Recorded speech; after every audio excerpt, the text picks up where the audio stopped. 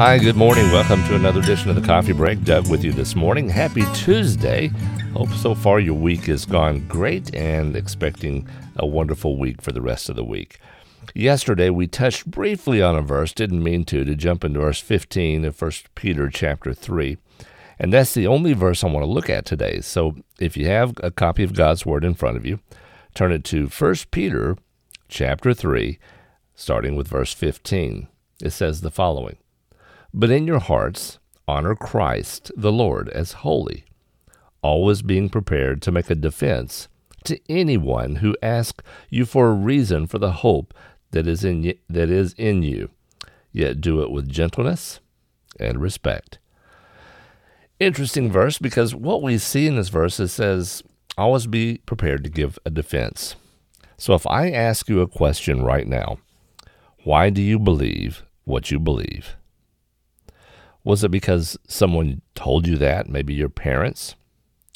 Was it something that you found to be true?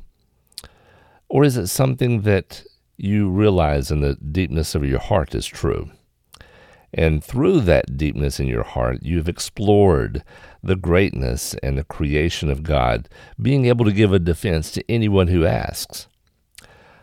Oftentimes, we are not able to give a defense to someone who asks, and probably because we just take for granted that truth is truth. And really, to be honest, if God said it, we believe it, and sometimes you hear people say that settles it. Well, I think it's more than that. I don't think that settles it. I think once we believe that it's true, how much more can we know? How much more can we know about the God of creation, about Christ who gave his life for us?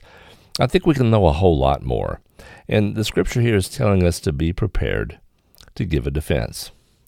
And sometimes we live life in such a way that anytime a new item, a new subject, a new topic passes before us, then what do?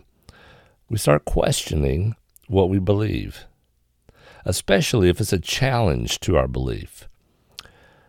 I think that typically happens because maybe we're not as founded in God's Word as we should be.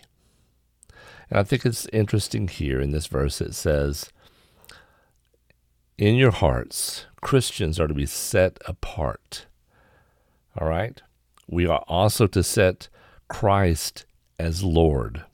A guy by the name of Alexander McLaren wrote the following. It says, "Only he who can say, 'The Lord is my strength of my life,' can go on to say, 'Of whom shall I be afraid?'" Okay? So we should always be prepared. In other words, we should always be ready to give a reason, a defense. Like a defendant would make before a judge. We'll be ready to give defense for whatever topic is before us, especially in light of Christianity, because our hope is in Christ Jesus. Okay? Such defense, being able to defend, really goes hand in hand with being set apart. All right? That'll give you something to think about today. If somebody challenges you to your faith, can you defend it? Hope you have a great day. We'll talk to you again real soon. God bless. Bye-bye.